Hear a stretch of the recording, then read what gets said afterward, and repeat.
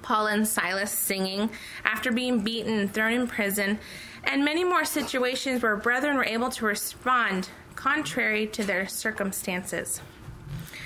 I've also been thinking of this because of different things that I'm going through at this time, and trying to just learn to be content in my circumstances, and also how Paul portrays himself as just being at peace and being able to handle whatever he is in. And I know that since the car accident, my body hasn't been functioning the way it was previously, and that is frustrating to yourself to try to live and do things when your body isn't allowing you to. Yeah. It's also been, for me, I've had a lot of unknowns in walking by faith and waiting on the Lord and His timing and leading, and I want to learn how to be content in all of these things.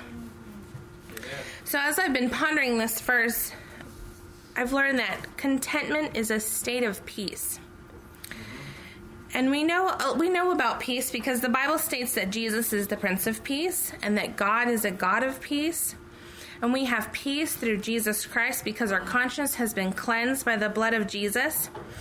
But I believe that this state of peace that Paul is talking about comes from faith in who Jesus is and His absolute sovereignty in our lives.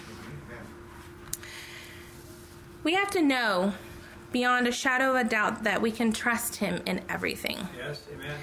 And as we follow the Lord and live our lives walking by the Spirit, regardless if that looks like plenty or if it looks like want, being content is absolute assurance and peace that passes all understanding, that we hold on to by faith that Jesus has our lives and circumstances in His hands, and He's able to handle it and give us mercy and grace to bear it in a state of complete peace. Yeah. And also that contentment is satisfying. Amen. This contentment that Paul is talking about is satisfying. Mankind seeks after many things to satisfy, but in Christ, blessed are those who hunger and thirst after righteousness, for they shall be satisfied. And you will get exactly what you need when you drink of the water that Jesus offers, and you will thirst no more. We are encouraged to taste and see that the Lord is good. He is the truest form of satisfaction.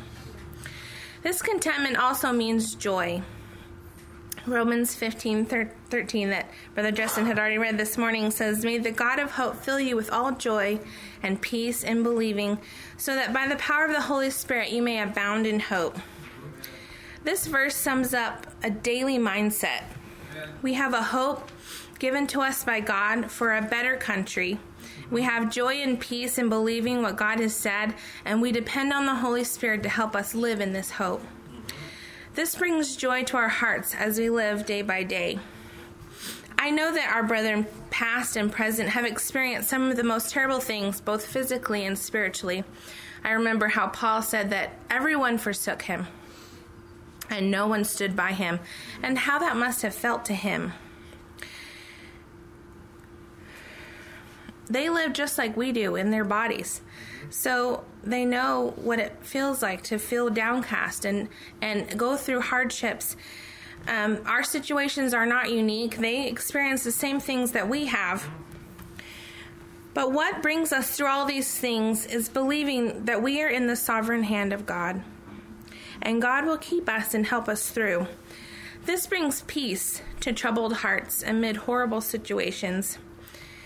We turn to the Lord and He satisfies every longing of our heart and gives us a joy unspeakable and full of glory. Amen. And we abound in hope. At the end of this verse in Philippians 4, Paul says, I can do all things through Christ who strengthens me. And that is because contentment is peace, it's satisfying, and it gives you joy.